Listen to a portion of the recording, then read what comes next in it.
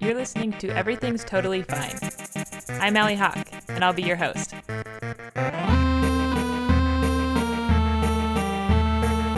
Every other Tuesday, we bring you people who share stories about their lives. These aren't just any people, they're the toughest we can find. So join us every other Tuesday to hear about the times we pretend everything's totally fine. This episode, we're doing something different. You'll hear 3 stories from 3 of our favorite storytellers from this first season. The first story is actually from the pilot episode. Catherine Lee was trying to be an overachiever. She'd recently joined the board of a co-op, which was run by a guy she describes like this.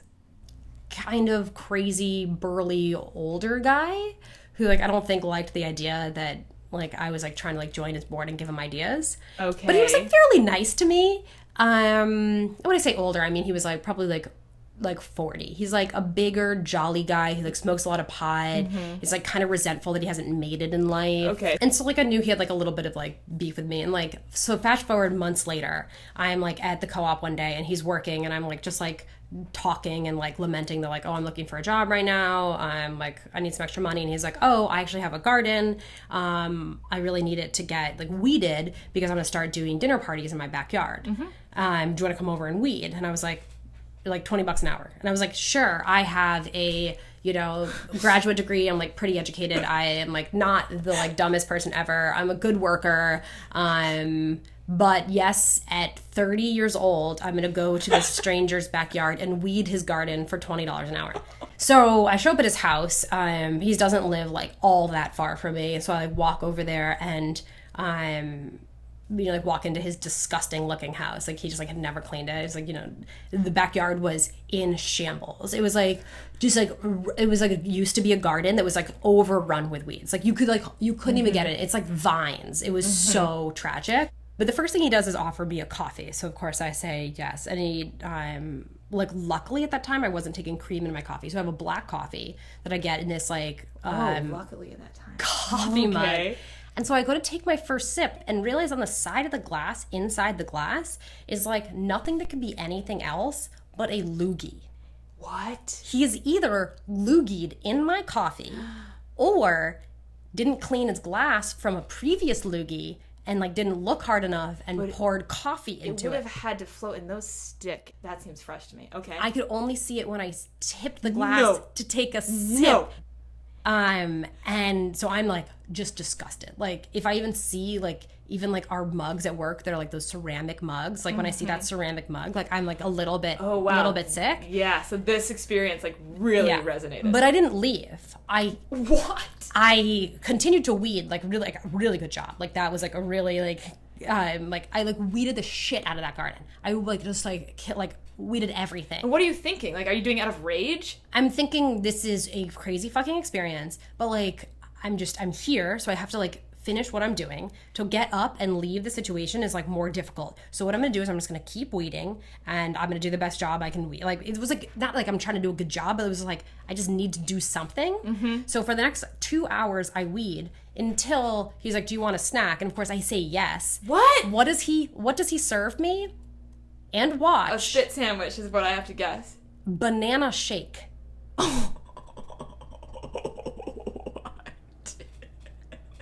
And it's just a loogie hiding device. That's the one. Yeah, it's the color of mucus.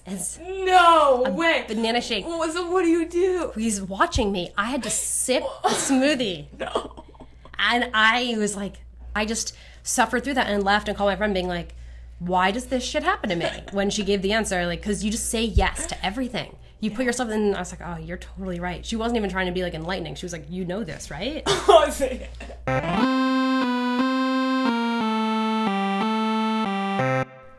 This season we had lighthearted, goofy stories.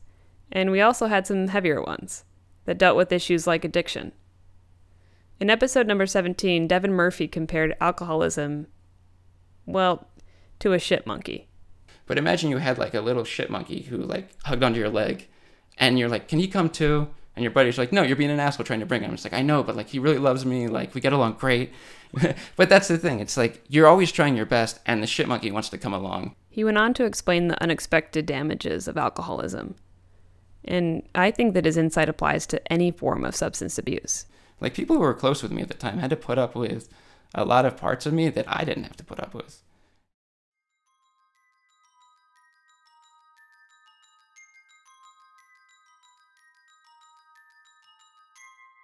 This show deals a lot with struggle.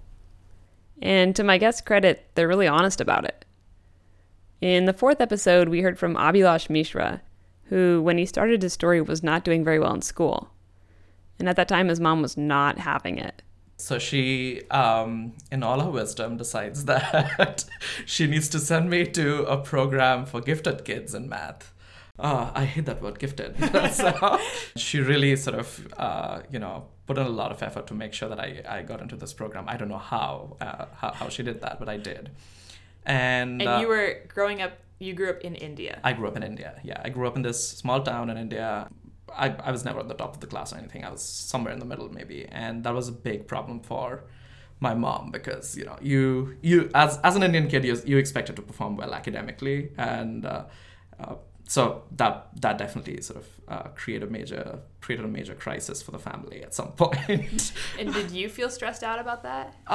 At some point, yes. I felt a little stressed out about the fact that, you see your peers around you who are doing pretty well, and then okay, so you're not interested in math, and then your mom wants you to go to this program for gifted kids. So I was like, okay, maybe I should do something which is good. And I was like, so you're like, I'm going to pick something and I'm going to be good at it. Yes, and that was exactly it. I mean, that I basically was like, I need to pick something and be good at it, and sports was not going to work out. And I was like, okay, math seems hard. Let's try it. And I really worked hard for this one summer after 8th grade. Okay. And I'm very grateful. So in retrospect, I'm very grateful that my mom sent me to this program because, it was a place which was deeply discomforting. I think, discomfort maybe is a good thing at times. It just pushes you in a way which is good. So you started to enjoy math after that? I did, yeah. And then you went on to Oxford. Well, you went through high school. I went through high school. I went to college in India, 3-year college. And after that, I moved to Oxford. When I started getting interested in math, I also started getting very interested in physics. And part of the reason was that, physics was this bridge where you take abstract mathematical ideas and you apply to the world around you. You're using equations to describe reality, and somehow reality seems to work. And at that point, it just seemed magical. So you were on a track now, and you were excited about what you were doing. I was, yeah. And I was doing reasonably well in college in India. And so I got a fellowship to go to Oxford, and I was like, okay, this is great. I'm going to go do well. I guess I was a little cocky back then. You're good at your thing now. You found it. I'm good at this. I remember going to the first meeting with my college advisor. I was this sort of awkward 20-something Indian kid who walks in, and this professor is like, oh, there's some sherry in here. I was like, why would you have sherry at an academic meeting? And did you take some? No, I had orange juice. and this is a very sort of stereotypical English professor, right? In a tweed jacket, sipping sherry in this old office. And he's like, oh, it looks like you're doing fine. But it seems like your grade is at the bottom of the class. And I was like, okay, that did not register very well with me. And you had no idea? Yeah, it was a big shock for me. And this was the time when I was just like, I think, yeah, I was just way too confident of my abilities at coming in, and that sort of helped me calibrate. I was like, oh shit, I'm not really good at this. And that was in physics? That was in physics, yeah. And I think that sort of started this year of my life when I was like, maybe maybe I just gotten here by fluke. Your classmates must have been your friends, and you're studying with them and hanging out with them.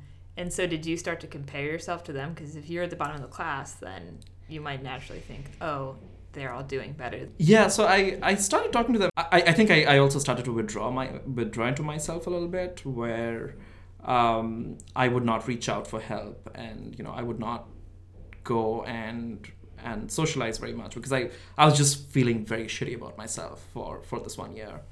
I was on the verge of sort of basically thinking, well, maybe I should just get a degree which is not that good and go somewhere and do something else. And, yeah.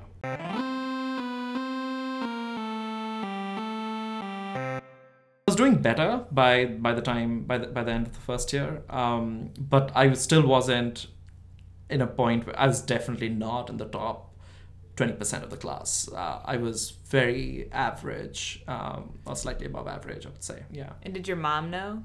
Yes, she did. Was she trying to send you to an gifted physics program? No, so she, at that point, I think she changed tracks into being the supportive mom who's like always trying to remind me that I was lucky enough to be at the place. So you finished up then the second year. My second year, yeah. At Oxford, and then you moved to Pasadena. I went back to India for a bit, for a year actually. I deferred for a year, went back to India, and then came back to Pasadena. Yeah. And then math rears its ugly head again while you're at Caltech. Yes. So I was never I was never good at sort of addition, like the kind of math you do to fix a bill. It's not something that I was very good at. Like the mental math sort of. Yes, okay. I'm terrible at that. And so I remember, so we have a qualifying exam before you can begin your research at the end of the first year of the program. And so at this point, you have a graduate degree from Oxford. Yes. In? Physics. Okay. And I have finished 1 year of coursework at Caltech.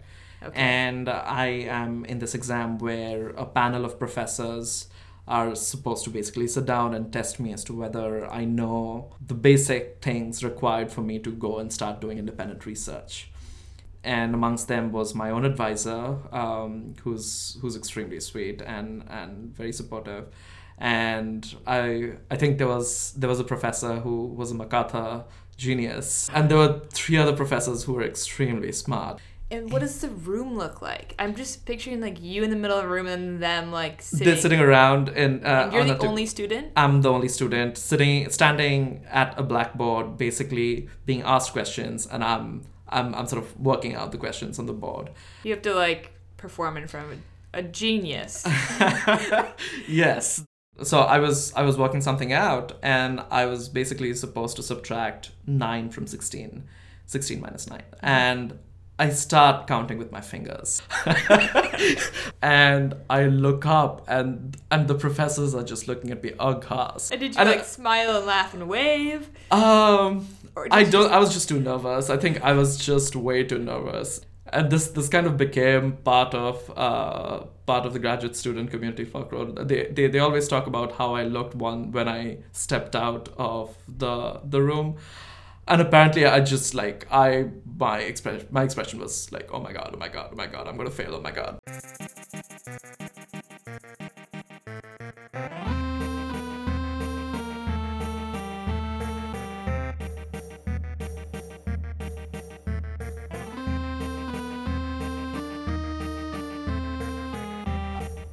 I sort of like being in a place where I'm not completely comfortable. I think that just is more fun at times. And so now, how do you feel? You're about to finish up at Caltech, mm-hmm.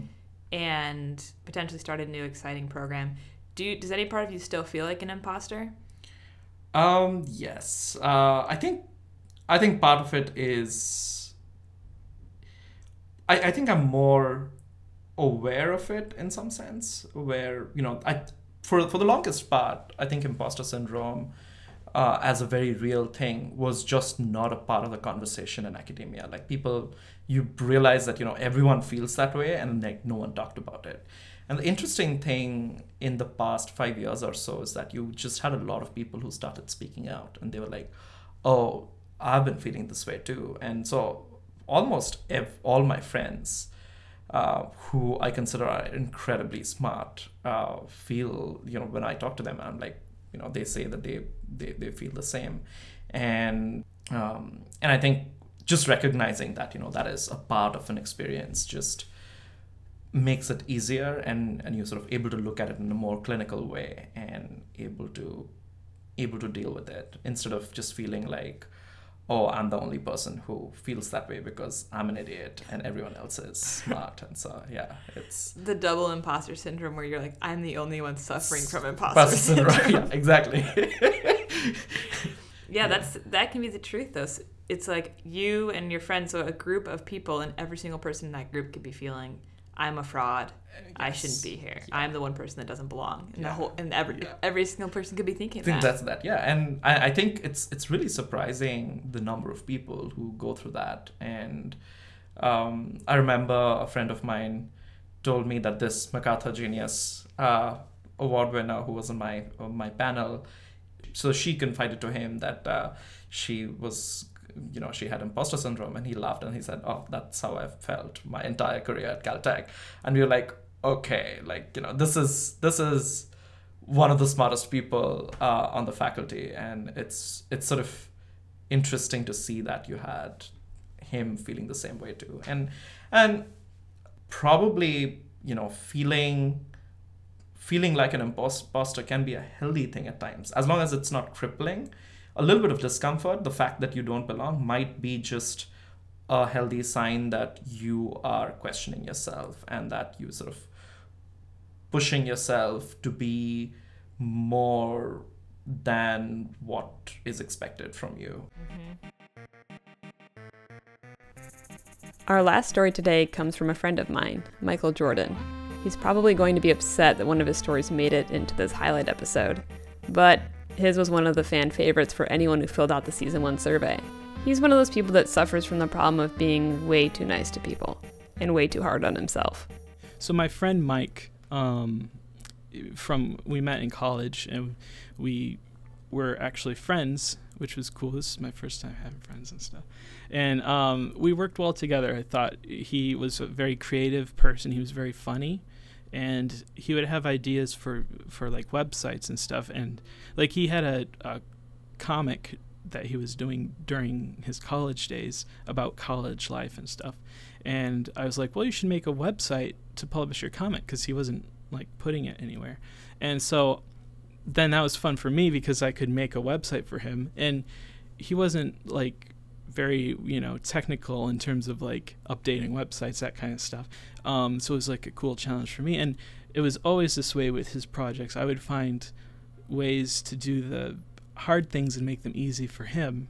Mm-hmm. And then the stuff that he was using my inventions for were really cool things. And so it was like a good it was like a symbiotic relationship. We had been doing this stuff for years, and then we both ended up moving out here to LA.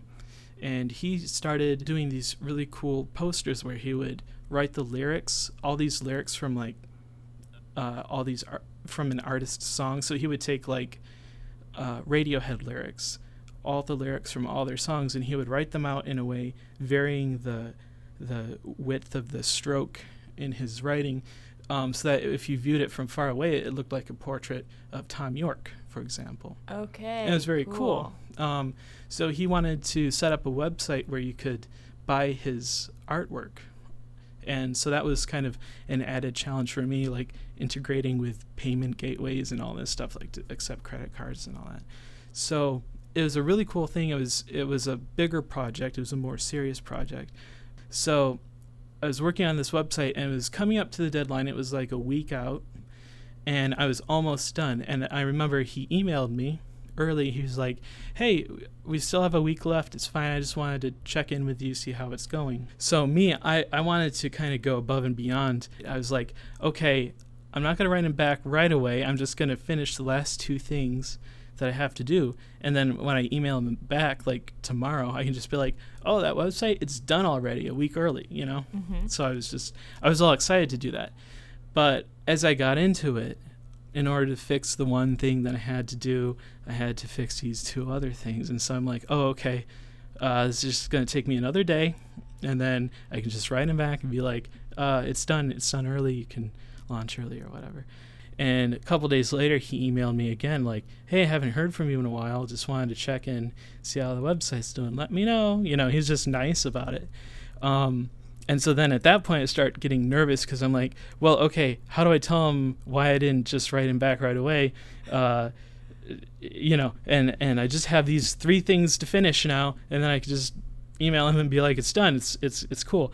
And I was getting really nervous, and things were taking longer and longer, and the deadline was coming up now. It was like a few days away. And then I got hired for a job for a week, and I could spend like no time on it. And so all of a sudden the deadline came up like the day, and he emailed me. He's like, hey, is the website ready? Just checking in.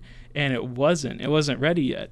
And now I'm thinking I've ignored 2 of his emails, and now there's a 3rd one that I have to write back, and now I have to explain why did I not respond to his other 2.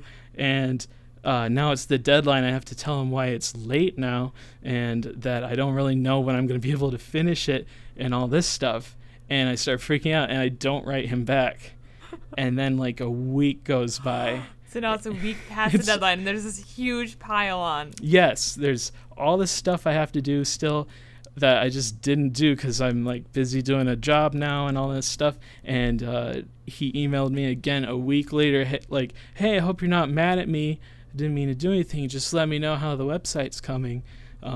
Deadline was last week, but it's not a big deal. Like, he's still being cool. very nice. So he's a nice guy. There's a great opportunity for you to just send an email. Yes. All I have to do is be like, oh, man, I'm so sorry. I'm a terrible person. That doesn't redeem me, but that's all I really have to say. And then I can be like, I just need 2 more days or whatever, and then just actually do it and finish it. But now I'm just like panicking. He emails me again a few days later, and I can't even open it at this point. Right. I started a folder in my Gmail called Shame, and I just put, whenever he emailed me, I just put it over there. I didn't open it. It's still there. I still have unopened emails from him. And long story short, I never wrote him back again. I never finished his website. You still haven't spoken to him? I have not spoken to him for 3 years now.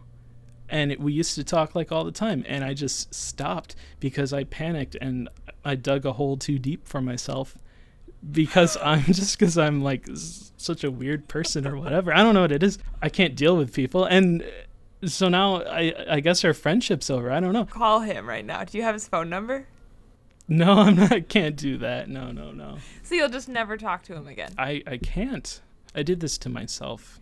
But why can't you? Well, because now what do I say? Exactly what you just said to me. I mean, I can relate to the idea of feeling that you've gone too far. Uh-huh. But there's an opportunity for redemption. I mean, there must be projects that he started in the last 3 years. I'm sure. Okay, so I have a couple questions. Okay. How often did you think about it when you started that job for the week? Mm-hmm. How often did you think about him and the project?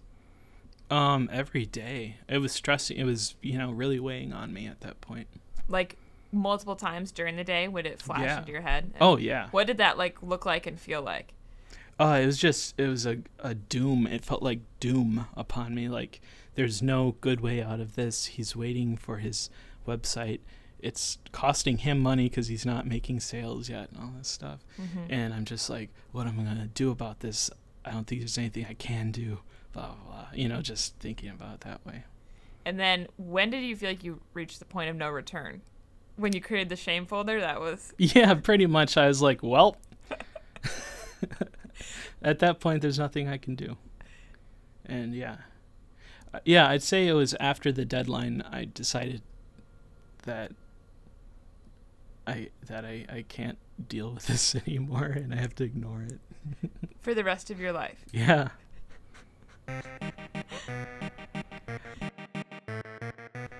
And that's our season. The show will be back in 8 weeks. Until then, please rate us and give us a review in iTunes. It does go a long way.